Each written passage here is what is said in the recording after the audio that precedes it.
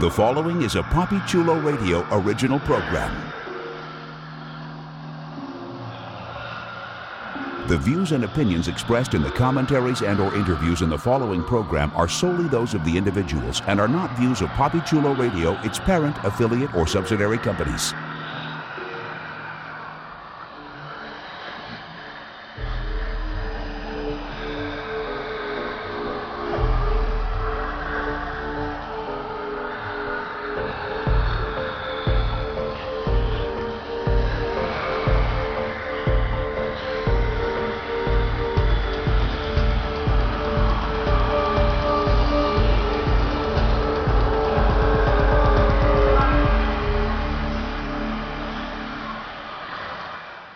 Welcome to the Cordyceps Chronicles, a PapiChuloRadio.com original series, Papi Chulo Radio, pop culture on demand. Today is Monday, February 6, 2023, and I'm your host, Priscilla Obregon. During this podcast, we'll be having an in-depth discussion on HBO's The Last of Us. Please welcome my co-host, Jeffrey Aruz. Welcome back, everybody, on our little trek across the country.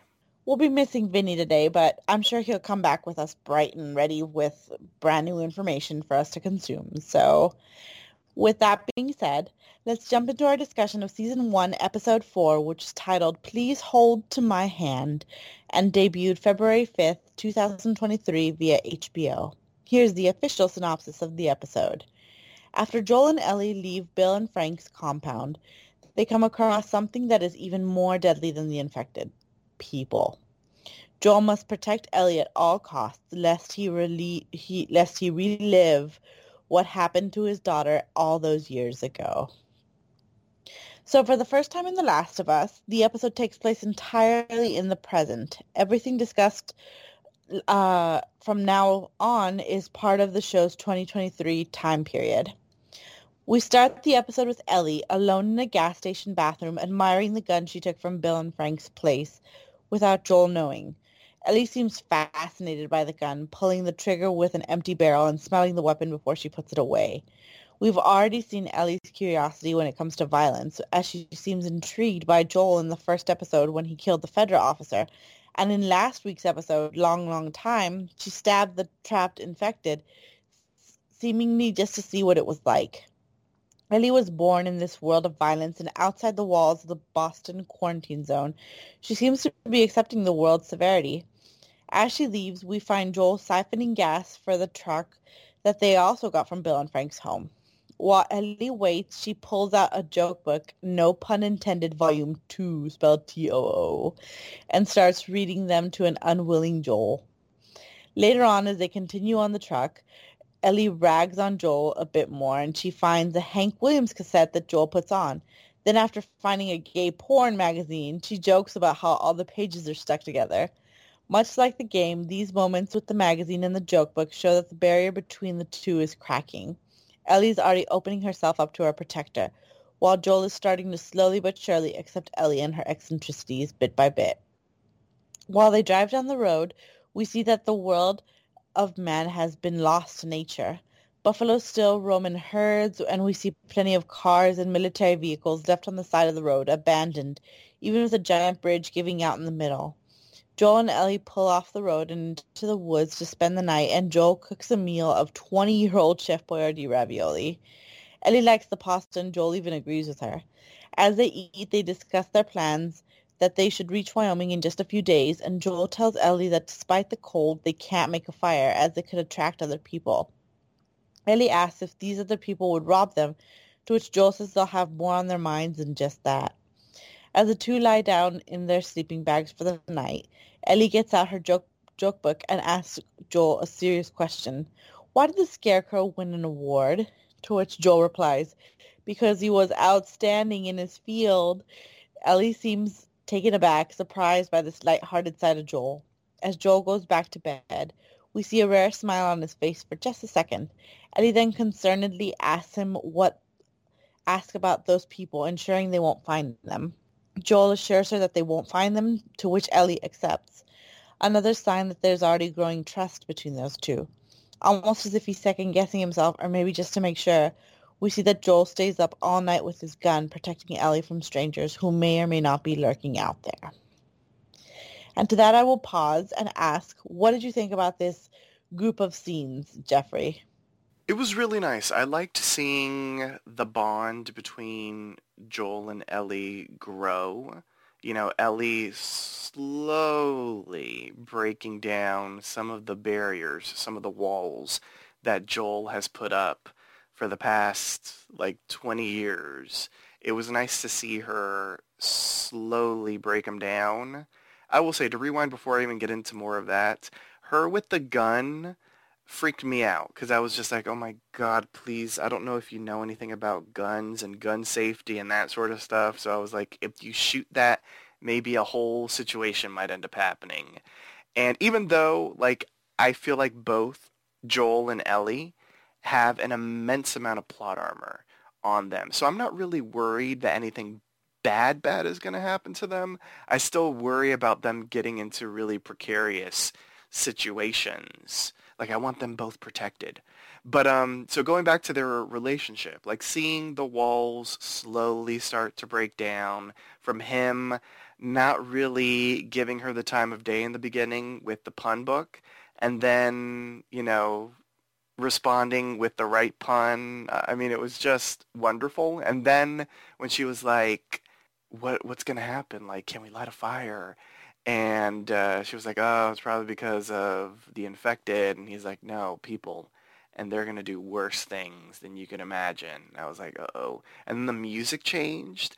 And I was like, oh, is this like the game, in essence, being predictable? Like, are bad people going to show up in the night? And this is where we're going to meet some of the ne'er-do-wells of the post-apocalyptic world. It did not happen, so there was a sense of relief, but it was in essence a false sense of relief based off of what happens next. But seeing them together, seeing the bond grow, was really nice.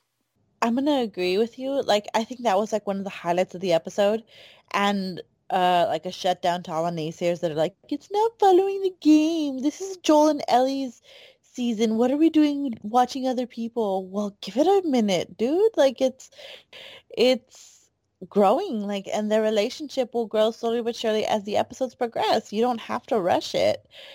Furthermore, like, this episode really gives a nod to the gamers because, oh God, if there was one thing that like everybody complained about, well, two things.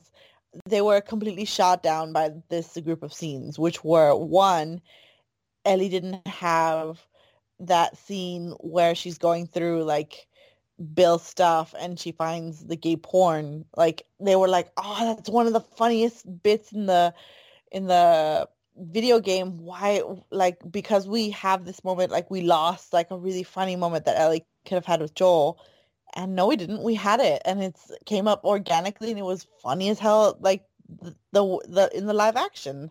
And two, the people were wondering whether or not she was going to get the joke book, because that's like kind of a side of the video game. It happens organically, and there are like video compilations of people like putting all of the jokes that she says throughout the game like in one thing. But like, it's more like the Riddler's trophies in Batman Arkham City and Arkham Asylum, where you can choose whether or not you want to unlock them and look for them and say them. So like, I was glad that we saw the joke book, and it just reminds me that like missed opportunity, because auditory listeners, if you're there, like, we do an MVP, and I say the top 10 like, and rankings, and I say rank it from like 1 to 10 infected. I was going to put joke books, but I was like, what if they don't bring the joke books to the live action, like to this portrayal? Like, I'm gonna look like an idiot, so I'm not gonna do it. But missed opportunity, because apparently they did, and it would have worked really well. But yeah, other than that, like, I really like these scenes. I also, like, as the practical person in me, I'm like, 20 years in a can. I guess if it's not dented or swollen, like, it's preserved fine, so you can eat the Chef Boyardee. But a part of me was like side-eyeing that moment, being like, that does not sound like a good thing. But if people eat like military rations from the 1950s, and they still work together. Like, they still work well. Like I'm guessing like preservation has come a long way, and if so long as the can doesn't seem to have like botulism in it, they're fine. Right? Shout And out to preservatives. yeah, and the joke, why did the scarecrow win an award? I legitimately cracked up. I thought that was funny. I didn't think the first joke was funny, but I was like, wow, that one was really good. I liked it. I didn't double check to see if it was in the video game, but if it was, I don't mind that they reused it. I thought it was cool. So, the next morning, the two pack up the truck and head back on the road, Joel manning the wheel with Ellie keeping an eye on the map. The topic of conversation heads toward Tommy, and Joel opens up, saying that Tommy used to be what he called a joiner, that he dreamed of being a hero. Tommy enlisted in the army after high school and then was shipped out to Operation Desert Storm, but that didn't make him feel like a hero. 12 years later, after the outbreak, Tommy convinced Joel to join him in a group leading to Boston, which Joel did primarily in order to keep Tommy safe and alive. There they met Tess and they formed a crew. But then Tommy met Marlene, who talked him into joining the Fireflies, with dreams that he could save the world. Joel says that Tommy and the Fireflies' hope of saving the world are a pipe dream and that they're delusional. But last Joel heard, Tommy also left the Fireflies and now he's on his own, meaning that Joel has to go get him. Ellie questions Joel's lack of hope, saying that they have to try, but Joel rebuts that she hasn't seen the world yet, so she doesn't know. But Joel says you got to keep going for your family, and that's about it.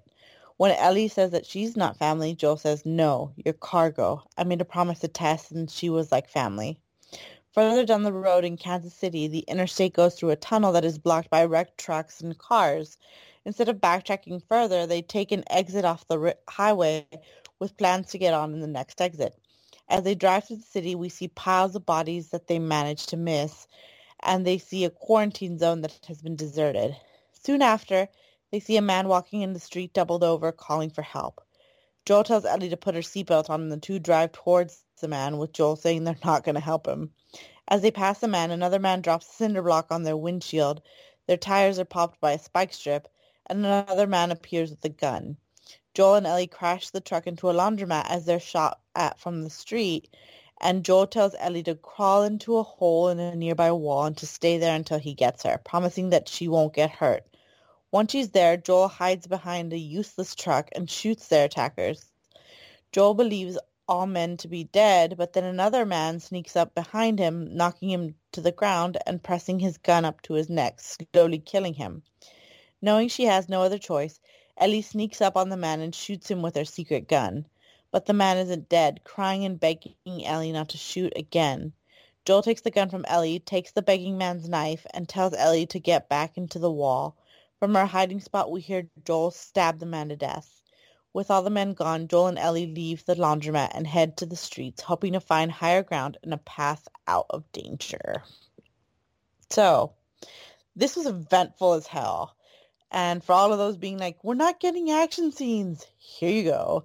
So, from the action scene to your eyeballs, Jeff, what'd you think? Oh, it was hella entertaining. It was suspenseful. It was well done. Yeah, it was really good. Like, I was impressed by this moment. Now, rewind a little bit. The bit of exposition that we got. I will say the exposition that we got throughout the entire episode, whether it's Joel revealing stuff or Ellie revealing stuff, was incredibly important. Especially because we had that moment in the previous episode where at the end, Joel was like, no questions, we don't need to talk about our past, this, that, or the other.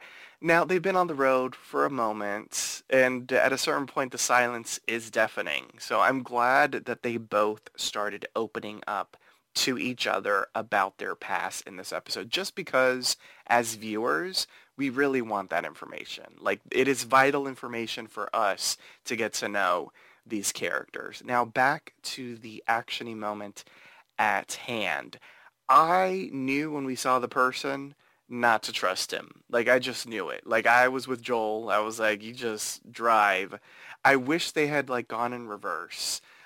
Because clearly driving forward was not the way to go. Hello, Cinderblock, and that sort of thing.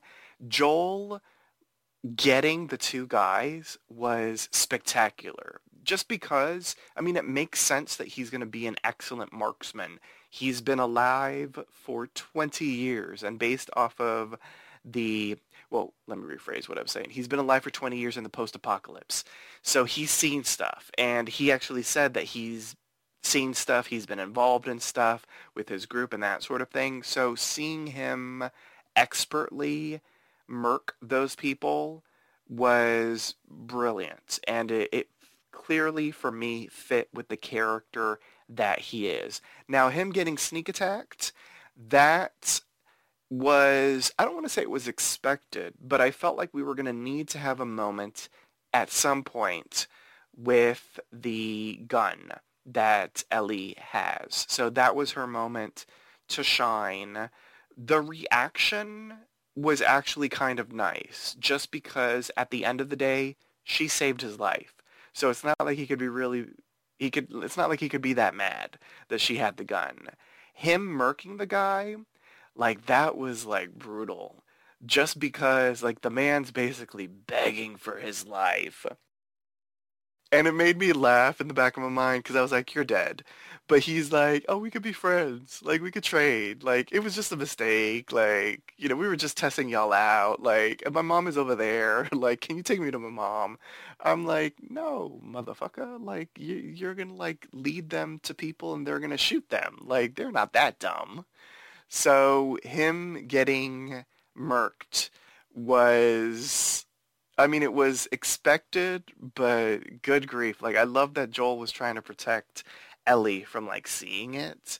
That was, I think, appropriate. I mean, she's still a kid, you know. He sees her as a bit of an innocent, at least up to that point in the episode. He learns a little bit more a little bit later. But he's trying to preserve, you know, the childlike innocence that he feels she has. So that was understandable as well. But it was a very tense moment, and I thought they did a really great job conveying it. To emphasize what you said about the beginning about the discussion, I really liked our insight into Tommy, into him. Like, why would you join the Fireflies if you're the brother of this guy who's, like, really standoffish, who doesn't really want to help, or it doesn't seem like a joiner? Why would you? Like, if you're blood kin to him, shouldn't you be similar to him? But I like that Joel is like, no, my brother's an idiot, and I have to take care of him. And obviously, I'm going to Wyoming because he's in trouble. And he might be in trouble because of the Fireflies, he might not, but I'm used to protecting him. And I liked how ice cold he was to Ellie, like, after the really warm moments that we've gotten with them, with the Chef Boyardee and with the joke book. The contrast to her being like, you're not family, you're cargo. He's trying to be as cold as possible, but to me as a viewer, ignoring the fact that I know how this story goes, it seems like he's trying to convince himself. I'm not sure if you thought the same way. Oh, totally. I agree with you on that. Like, I see, as I mentioned earlier, like, I see the walls slowly breaking down. But this is a man who for 20 years has tried not to get close to anybody because the closest person that he had, his daughter, died, and that rocked his world. So I understand his headspace as to why he's doing that. Like, I don't know if I would be able to do that, but I've never gone through something as horrific as what he has. But I get his mindset. But I see that that's slowly, but it is slowly starting to happen. He's warming up to her. You know, he's doing a lot of things, as you're saying, to sort of trigger himself to go back into that mindset, or at least to convince himself that he's still in that mindset. But I feel, I mean, this is their story. So, I mean, they are going to eventually bond and that sort of thing. So the bonding is slowly starting to happen. I also wanted to bring up, like, a criticism that I saw online, but that, like, me and my husband rationalized it out afterwards. And it was, I was like, if he's got a map, why is he, for the love of God, why is he going through the big cities like Kansas City when he knows like there's people that are like just scavenging and going through the QZ like that used to be there and just all in all being like terrible people. Like why would he want to go through big cities like that? And then like my husband was like, well, think about it. He needs gas and the gas has been like slowly deteriorating. So he's going to have to go through the big streets to continuously find cars again and again, as opposed to going to like dirt roads and podunk towns where there's not going to be anybody left there anymore. There's no cars. Mm-hmm. So like that made sense to me. And I completely agree with you with the bait, with the trap that they set. As soon as like I saw the guy limping up there, I'm like, run him over. He's bait. Yes. He's there to fuck you over. I Like, love how yeah. in the post-apocalyptic world, you're like murderous. You are. Like, you said the same shit like a handful of episodes ago during the premiere. You were like, nope, don't stop for anybody. Run them over. They're in front of your car. Keep on driving. Like, it was just, I love it. Like, there's this killer inside you, Priscilla. And I expect that from, one of our other podcasters. Shout out to Brittany. Like, I know there's a killer in her, but this is surprising. It's like the bloodlust is coming out on The Last of Us. That's a survival instinct. Well, yeah, there is I'm that like, too. Because I know that like people are evil, and Joel realized it too. He's like, I was in their shoes once. I know that they're trying to like trap us and steal our resources, so I'm not going to let that happen.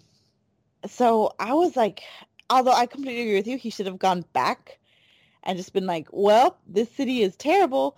I'm going to go all the way around, even though it takes me hours, and just, I don't know, siphon some gas into a jar or something to load up later on. Like, I don't know. He could have done anything else, but now he's lost the car, and it's his own damn fault. Which is why when the kid was, I'm going to say kid because he looked like a teenager. When he was begging for his life, I'm like, you ruined, like, his quickest chance to get to his brother. You really, and you try to kill him.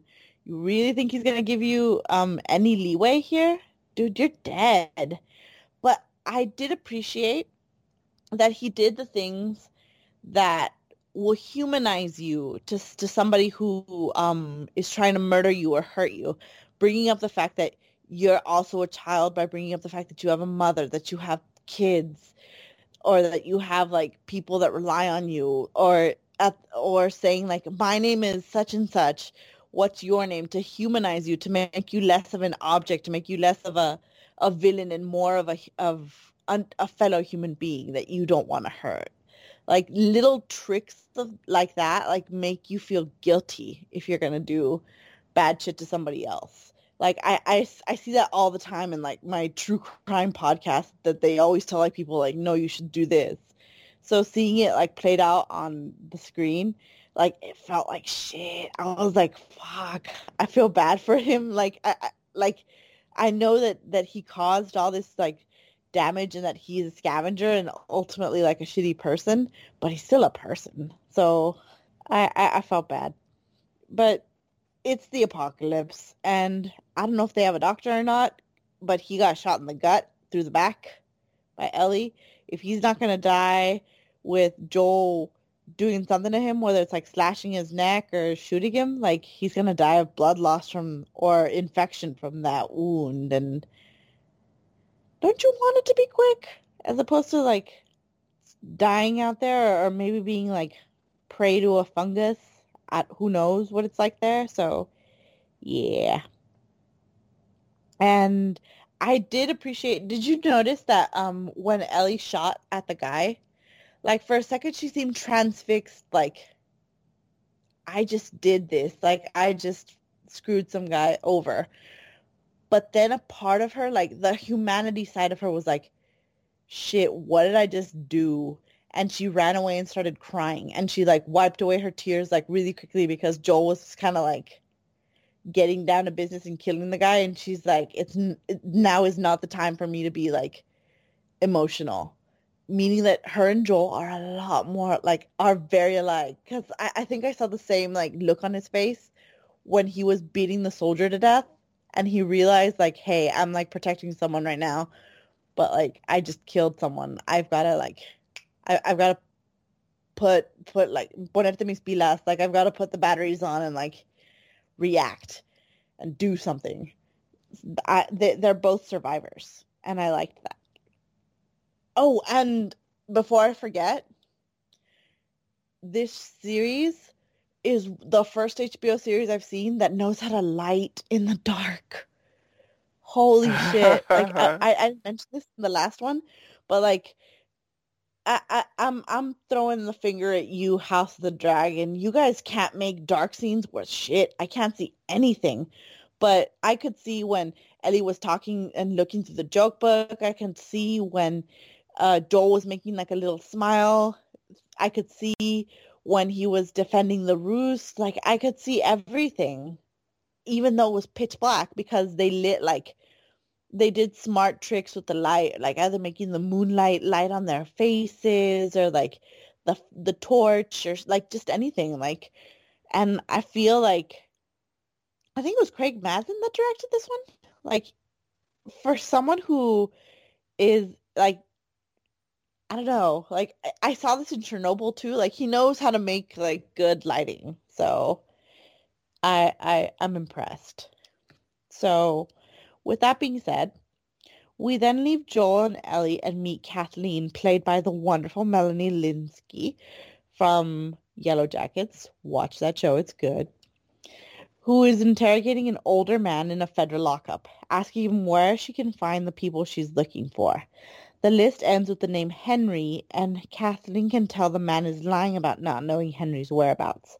Kathleen then looks at the cell they're in and questions whether this was a federal lockup where her brother was beaten to death.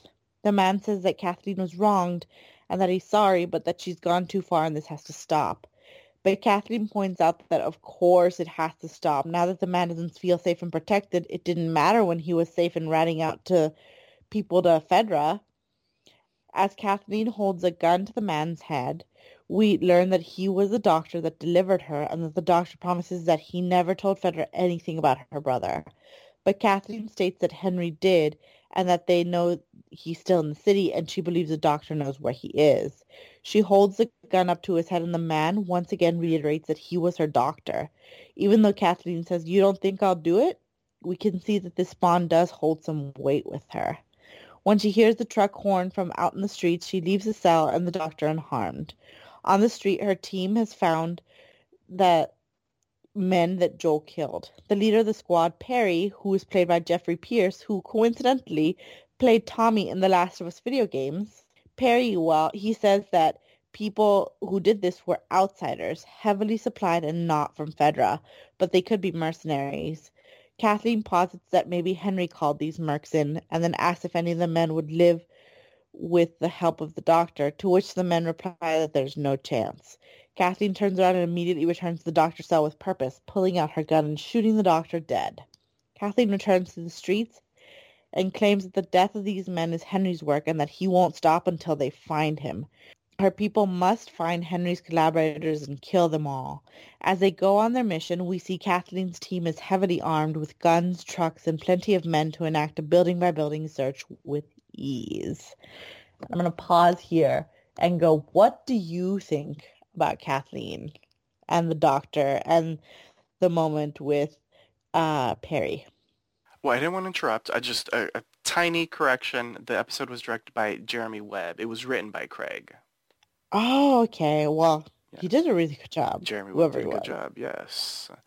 Hopefully they hire you for House of the Dragon. I'm just saying. But Kathleen was fascinating. It was, I think for me, it was kind of expected that we were going to meet some of the denizens of this area. So how they did it didn't feel that jarring. So they did a good job with that. It just flowed for me. And seeing her be incredibly intense And via sort of context clues of the area, the fact that, it looked like a quarantine zone, but where is Fedra and all that kind of stuff, it made sense in my head that these are just people that basically did some sort of revolution, a revolt against Fedra, and the people from the quarantine zone are now in charge. And based off of what she was saying to the doctor, it just sounded like bad shit happened with Fedra, and now that the people that Fedra was doing the bad shit to are in charge, they're making anyone that was in cahoots with Fedra, or anyone that they feel was in cahoots with Fedra, they're going to make them pay. And that, based off of what Kathleen was saying and how she was acting and that sort of thing, I was like, okay, I trust Henry, whom she's looking for, much more than Kathleen. I'm just saying. Like, she seems like a very intense woman that is so riled up because she feels that she knows the truth. In actuality, she probably doesn't know shit.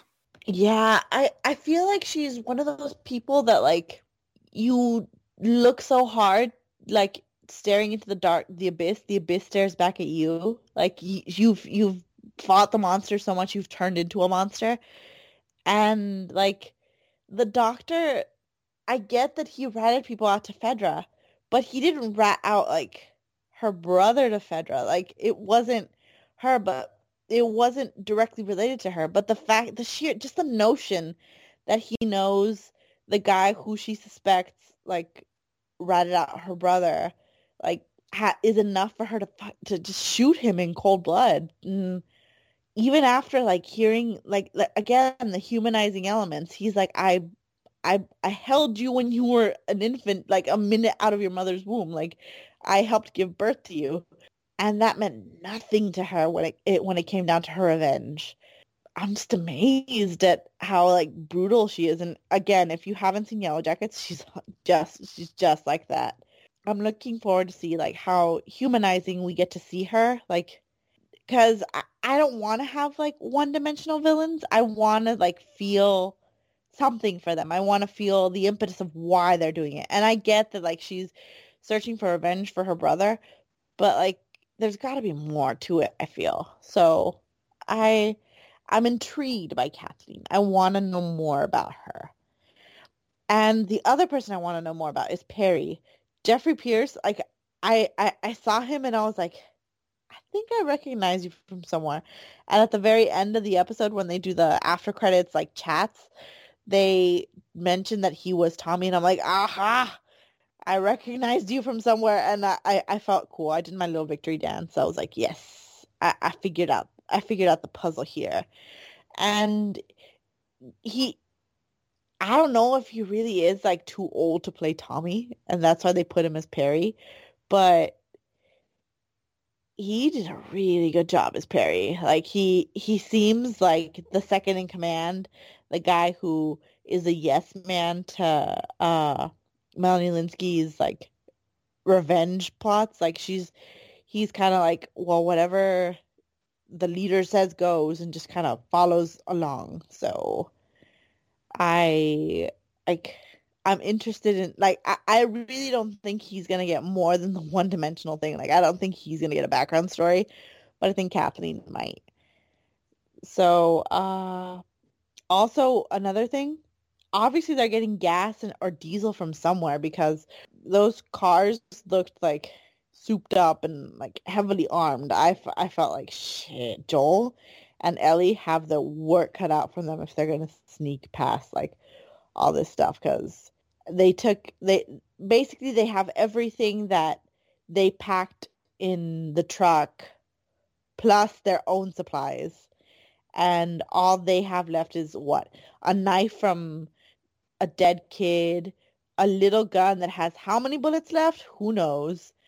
I don't even know if Joel took back his, like, huge gun, but they have their work cut out for them. Right? That was the thing that I thought about the most throughout this episode after, the altercation happened. I was like, oh gosh, you guys had so much stuff.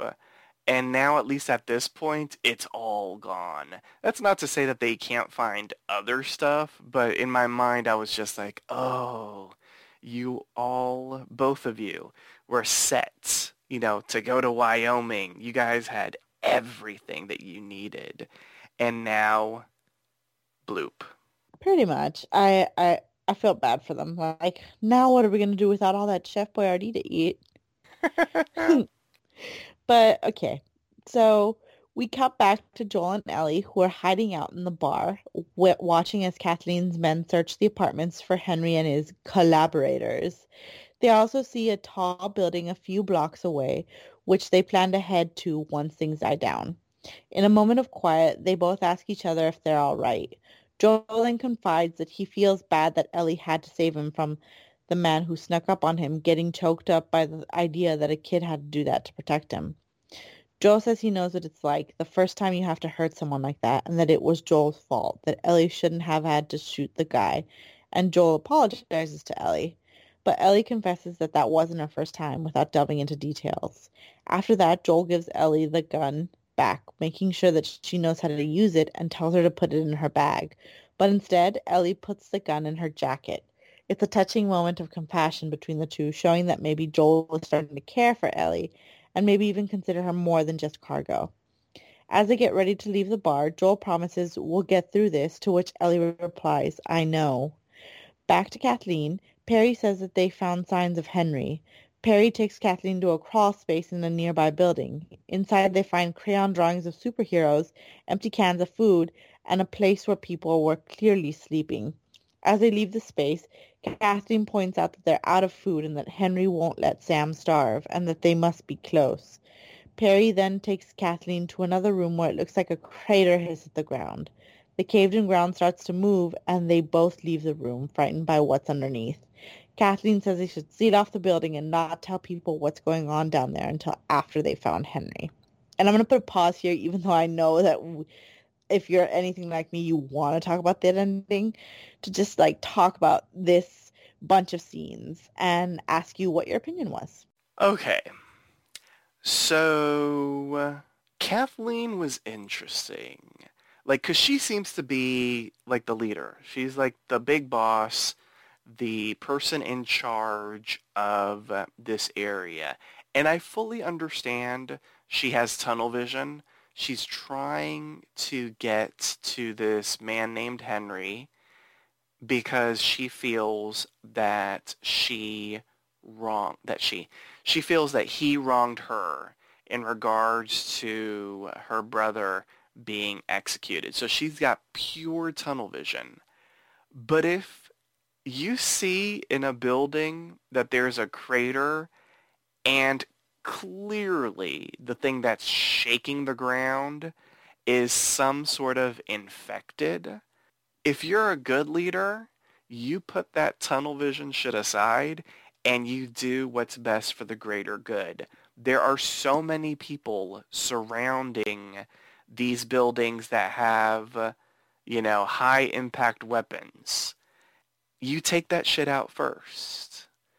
Hell, you might even freak the people that you're looking for out so much that they might reveal themselves. Like they might start, trying to escape because, whatever.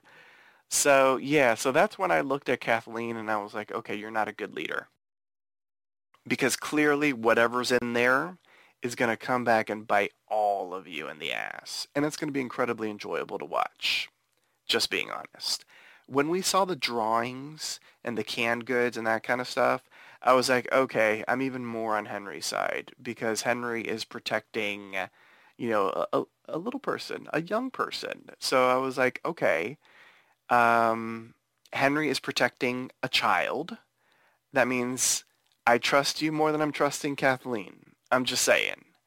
So that was interesting to see. And the way that it was done also, it was a little strange just because I don't trust these people. So I was a little worried, like, is Perry, uh, gonna like murk her or something. Like I had no idea what was gonna happen. So I was like, okay, there's a crawl space, and okay, it's just that they saw people there.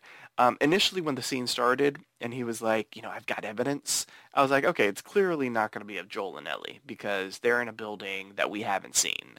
So I wasn't worried for them. But once we got a little bit more information about Henry and Sam, I was like, uh-oh, um, shit's about to go down. I was like, I'm watching this organically. Like, I haven't gone back and replayed or rewatched the scenes apart from like after the show, like watching people do comparison videos. So when they brought up Henry and Sam, I was like, oh my God. Like right away, like flashbacks to what they meant in the game, like up to me. And I'm not going to do any spoilers because if you want that, like look it up yourself. Like you'd be better off like watching it organically. It is a wonderful like storyline. Don't Wikipedia anything. Just watch it. It's going to be good. And like I'm looking forward to it is what I have to say to all of our listeners. And I gotta say, the whole like discussion when Ellie like confesses that it wasn't her first time, I kind of figured that was going to happen because if you think about it, she's already gone through something with a clicker before with another person who obviously meant something to her but isn't there anymore. That this is all stuff that's been discussed in the show. So something must have happened to her. She must have killed her or shot her or like left her to the wolves or something. But like I figured that like that's what happened. And I completely agree with you about the fact that Kathleen is a selfish leader. She's thinking of only of her search for revenge, not thinking of the people. Because if I saw the ground freaking breathing the way it did there, like kind of thumping up like a heartbeat in that crater, I'd be like, okay, everybody bring out your gasoline, bring out your napalm. Let's like fry this bitch so it's like burnt fungus because burnt fungus can attack us. But she didn't think about that. She just thought, let's cordon this off. And I'm like, that doesn't work for anything except maybe pandemics. Like, and even then, not very well because people still sneak by it. And you don't think this fungus is gonna sneak by you? Think again. So yeah, I completely agree with you. I'm looking forward to seeing the madness that takes place after this terrible, terrible leadership decision. So with that, we rejoin Joel and Ellie as they enter the tall building, with plans to climb as many as 45 floors to get a better look at the city. As they climb floor by floor, Ellie asks Joel how she knew the guy with the fake injury was going to ambush them. Joel admits that he's been on both sides and that a long time ago, they did what they needed to do to survive. The they meaning Joel, Tess, Tommy, and the people they were with. Ellie asks Joel if he's killed innocent people, and Joel ignores the question, yet the silence answers the question nonetheless. The pair makes it up 33 floors before Joel is too exhausted to keep going. Ellie calls Joel a lazy ass, and Joel jokes that he's 56 years old, you little shit. The two find a room to stay in for the night, with Ellie creating a makeshift bed out of cushions while Joel breaks glass and spreads it near the door so they'll know if anything tries to come in. Ellie asks if he'll hear the glass, to which Joel says of course he will. That's the point. The two lay down for the night, but before they go to sleep, Joel asks Ellie what she meant, that it wasn't her first time hurting people. But this time it's Ellie who doesn't want to talk about her past. Joel accepts it, saying that she doesn't have to talk about it, but it isn't fair at her age to have to deal with this. Ellie asks if it gets easier when you're older, to which Joel says it doesn't, but still. Ellie follows up on the glass, saying that she asked because she noticed Joel doesn't hear too well on his right side. Ellie asks if it's because that's where he was shot, and Joel says he probably more from him shooting. To lighten the mood, Ellie tells another one of her bad jokes, and the two laugh with each other, overcome with the ridiculousness of a terrible joke about diarrhea. In the matter of one episode, we can clearly see how much closer this pair has gotten to each other, both trusting in each other, knowing that they have each other's back, and feeling a camaraderie that neither of them has felt in quite some time. But Ellie was right to worry about Joel not hearing the glass, as in the middle of the night, Ellie wakes up Joel with a start as she's being held at gunpoint by a young man, and Joel discovers the child with a drawn-on superhero mask is holding a gun on him as well. As the credits roll, we hear the cover of New Order's True Faith, which was used in promotional material for The Last of Us Part 2, with the game's Ellie, Ashley Johnson, singing a version based on Lottie Kestner's own cover. While it's a nice reference to the game, the song is also from 1987, which once again, like Tess and Frank's radio code, means trouble. And with that end pointed out, Jeffrey, what did you think of this dilemma? Oh, I'm not scared for them, at all. But the stuff before, I mean, the joke was hilarious. Oh my God, it was so good. And the way that they both cracked up, it was like frickin' Pedro Pascal cracking up on SNL over the weekend. It was spectacular. He really enjoyed himself. He was just cracking up everywhere. But yeah, like seeing them continue to bond, seeing that she has a little bit of trauma in her, that she isn't as innocent, like wide-eyed, doe-eyed innocent as Joel has kind of been trying to, or at least as Joel has been like seeing her as and like trying to protect her from like the world and that sort of thing. Seeing that she has trauma was really interesting, like just because I want to hear the story. So I hope at some point, soonish, we can get the story. Because that was an interesting moment, and I need more information. This was a short episode, so I need more information. What Joel did as a sort of intruder alert was brilliant. Clearly it didn't work. I don't know if it was like a right ear situation or something, but clearly it did not work. And I trust these people way more than I do Kathleen, so they'll be fine. I completely agree with you on because I feel wrongly, but just it's a feeling I get that Melanie Linsky's character, Kathleen, is really a bitch. And if you're against her, then you're for the people. You are a good guy. And I feel like if her brother was someone that Fedra was going after, not that Fedra is completely good. We've obviously seen from the soldier before that Fedra are a bunch of assholes, but they're trying to keep the peace. And if you were fucking around, of course you're gonna find out. So I respect the right to a revolution, but I feel if you were a good leader, if you gave a shit about your people, you'd act differently than she does. She feels like she's got something else in mind as opposed to being a good leader. And again, the little kid is so charming. I'm thinking he's Sam. So I love his little red sash over his eyes, painted on. I thought that was really cute. I love the and oh God, going back a little bit, when they said 45 floors, I'm like, oh, just kill me now. There's no elevators in the apocalypse. Fuck. And when Joel makes it up 33 floors and Ellie calls him a lazy ass because he needs to take a breath, I was like, Ellie, you're young. You've got collagen flowing through you. Of course you're going to be able to go through all of this shit. But Joel's old. You are old, Father William. Let him relax. Let him chill for a little bit. 56 years old is gone through troubles. He's got knee issues or something. And I felt bad for Joel. But respectful that he made it up 33 floors.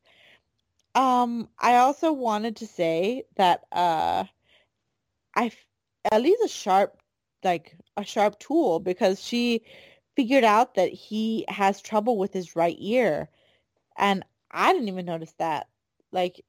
Obviously the actor's been acting that point, favoring a side, but it took until Ellie pointed it out for me to realize that. And obviously she was right, considering he lay down on the wrong side and they snuck up on them. Or maybe it was that he was tired and just slept through his alarm, so to speak, because he hadn't been able to sleep the last time and he was guarding Ellie the last time. I also wanted to state before we close off the episode, two things that I didn't bring up. One, Ellie knows about Starbucks because she's like, is that what they sold at Starbucks? Well, it No. smells like burnt N- shit. no, you are picking up on the wrong thing. The fact that Starbucks survived the apocalypse, as a Starbucks fan, that is just hilarious to me. For the Starbucks haters out there, that's hilarious for me, for you, because they're like cockroaches. Like they survived the apocalypse. It's insane to me. Like we had a Starbucks at the quarantine zone. I was like, what? Like I wonder if they had the chestnut praline. That's what I'm wondering. Did that survive? Only rich people with like a lot of meal tickets are able to afford that. Right? But yeah, I remembered that bit, and just I remembered. Oh yeah, the scene where Ellie's like doing the typical teenager thing where he's like, go to sleep, as a parent to a child, like go to sleep, like we'll hit the road and find the place like later. I don't really need you to guide me. And she's like, no, I'm never going to sleep. I'm stubborn that way, and just passes out promptly the next second. I thought that was so cute, and like just typical quintessential like father daughter in like dynamics, like, and I thought to myself, if I had never driven in a car before, I'm totally gonna be like those babies who are like crying and crying and crying until like you put them in the car and like the motion of the road makes them pass out. So I completely expected Ellie to pass out like as soon as she said that. I was like, you're not used to the car's movement, so you're gonna find them soothing. You're gonna go to sleep. And I don't know. I love those two little moments. I just forgot to mention them. And a little like nod to the game again with The Last of Us Part 2 with the True Faith song. That was nice. I liked that. I feel like we're gonna get a lot of 80s music from here on out. But now that we've gone through all of that, now it's time to pick the MVP, the most valuable player. State which character impressed you the most throughout the episode and why. Once a character has been chosen, they cannot be selected again, so choose wisely. I'll let you go first. Okay. I mean, there aren't that many choices, let's be real. And there's only two of us, which makes it even better. Shout out to Vinny. I'm going to go with Joel. Like, really, my top two were the top two characters. I mean, let's just be honest. So for me, out of the two, like I could give the MVP to either of them, and I'm choosing Joel because we had moments where his walls were breaking down, and he was letting Ellie in a little bit. He was curious about her. There was a bit of like camaraderie between them. A bond was growing. Yes, he had a moment when he took two steps back. Oh, you're cargo. But at the end of the day, he cares about her, or he's at least the caringness is growing. And I liked the way Pedro Pascal played that.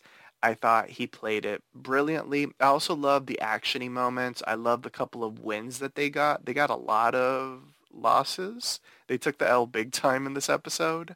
But the little wins, the little dubs that they got were good. The fact that they were able to escape and all that kind of stuff.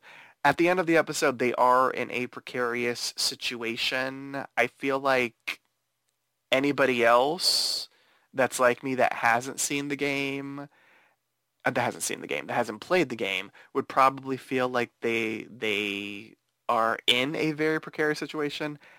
I don't, though. I feel like they're going to be just fine. Yeah.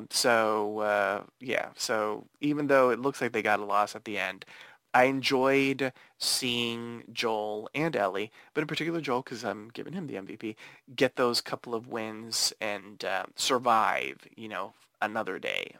I'm glad you picked Joel because that leaves my top pick free to grab, and that would be Ellie. I I'm gonna say, like, the actress is has gotten criticism from people being like, she's not my Ellie, she's not cute, like she's not like stubborn, she's like, And I'm like, where are you coming from with this? Because she was freaking amazing. She acted the shit out of Ellie. Like, I got the whole, like, troubled youth with, like, a dark past, but who manages to find the joy and light in things with, like, a quickly said quip or a funny joke from like a corny joke book. Like I loved all of that. And little things that she does in her acting, like wiping her face after she goes into the cubby hole after basically shooting a guy, like because she is human and she does feel like emotion when she is directly responsible for a person being hurt. Or things like little bratty things like arguing about going to sleep in the truck or about drinking coffee and whether it tastes good, like, or enjoying chef. Like, she's a quintessential kid. And I think she does a really good job considering, like, the actress is what, like, definitely not a kid. Like, I don't know what age she is, but she obviously, like, is probably going to be more considering, like, she's the head of a TV show and you need to be, like, above 18 to be able to have certain hours Bella that Ramsey which is they're gonna 19. demand. Yeah, I knew it. I knew she was gonna be older than 18. But she doesn't act it. She acts like she's 12. She acts like she's 14. Like she acts teeny. She acts like a teeny bopper. And I love that. Like I think she does a really fantastic job playing Ellie, and I'm looking forward to seeing what comes next. So now it's time to rate the episode. How would you rate this episode on a scale of 1 to 10 infected? The point system is allowed. If you found the episode exceptional, deserving of more than 10, you may grant it the coveted golden infected. And since there's only two of us, I'm going to go first for this time.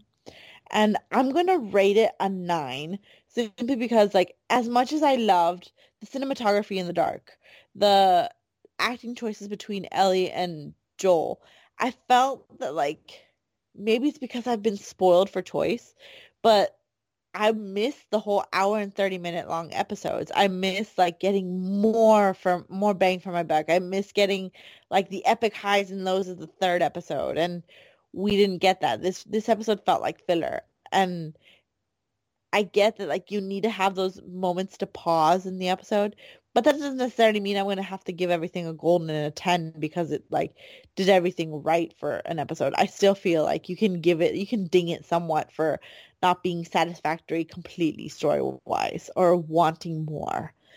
So definitely like above passing. It's still an A, but it's not perfect. 9. So that's my rating. Jeffrey, what rating did you give it?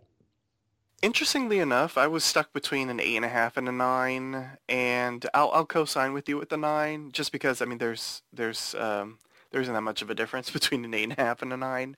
I'll give it a 9 as well. You've convinced me for basically the same reasons, sort of.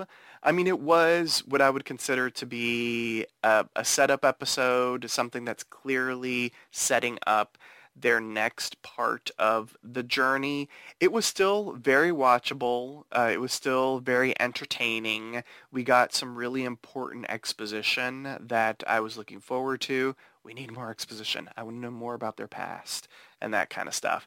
But for what we got, it was all really interesting. The action-y moments were really good. I was on the edge of my seat a couple of times. And even though I'm not worried for them, it was still a fairly decent cliffhanger. I do agree with you that the episodes need to be longer. Like this was teeny tiny compared to what we've been getting. So maybe it's, as you said, us getting spoiled.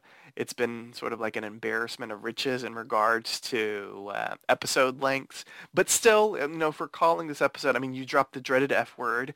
I called it setup. So if it's a setup-y, F-wordy filler, for those out there that aren't following along, if it's that type of episode, then maybe it's good that it was a shorter episode so that next time we'll get like a full hour and it's like chock full of goodness. It's our own little personalized Chef Boyardee ravioli can of yumminess from 20 years ago. Aging like wine, giving it flavor. That's funny. So, with that being said, join us next time for a brand new installment of the Cordyceps Chronicles. Here's our announcer to remind you on how you can interact with us. Follow Poppy Chulo Radio on social media. We are on Facebook, Instagram, Twitter, at Poppy Chulo Radio. Do you have any questions, suggestions, comments, or concerns? Email us via contact@poppychuloradio.com. Are you interested in joining the Poppy Chulo Radio team as an on-air personality? Email talent@poppychuloradio.com. Binge listen to your favorite Poppy Chulo Radio programs by visiting poppychuloradio.com/archives. You can also download tonight's broadcast and the rest of the series through Apple Podcasts and Google Play. Just search for the Cordyceps Chronicles and subscribe. Thanks, announcer. My co-hosts, please wish listeners a good night. And since there is no co-hosts but co-host, I'm just going to ask you, Jeffrey. Have a good night, listeners. Stay safe. And a special good night to you, Will Livingston. Aw, everybody out there, play yourself some Lottie Kestner tonight and enjoy her cover of True Faith. It's good to listen to. With that, thanks for tuning in. Subscribe to the Cordyceps Chronicles via Apple Podcasts, Google Podcasts, Spotify, and iHeartRadio. New episodes release every Tuesday. You can also download the entire series by visiting poppychuloradio.com/archives. Good night.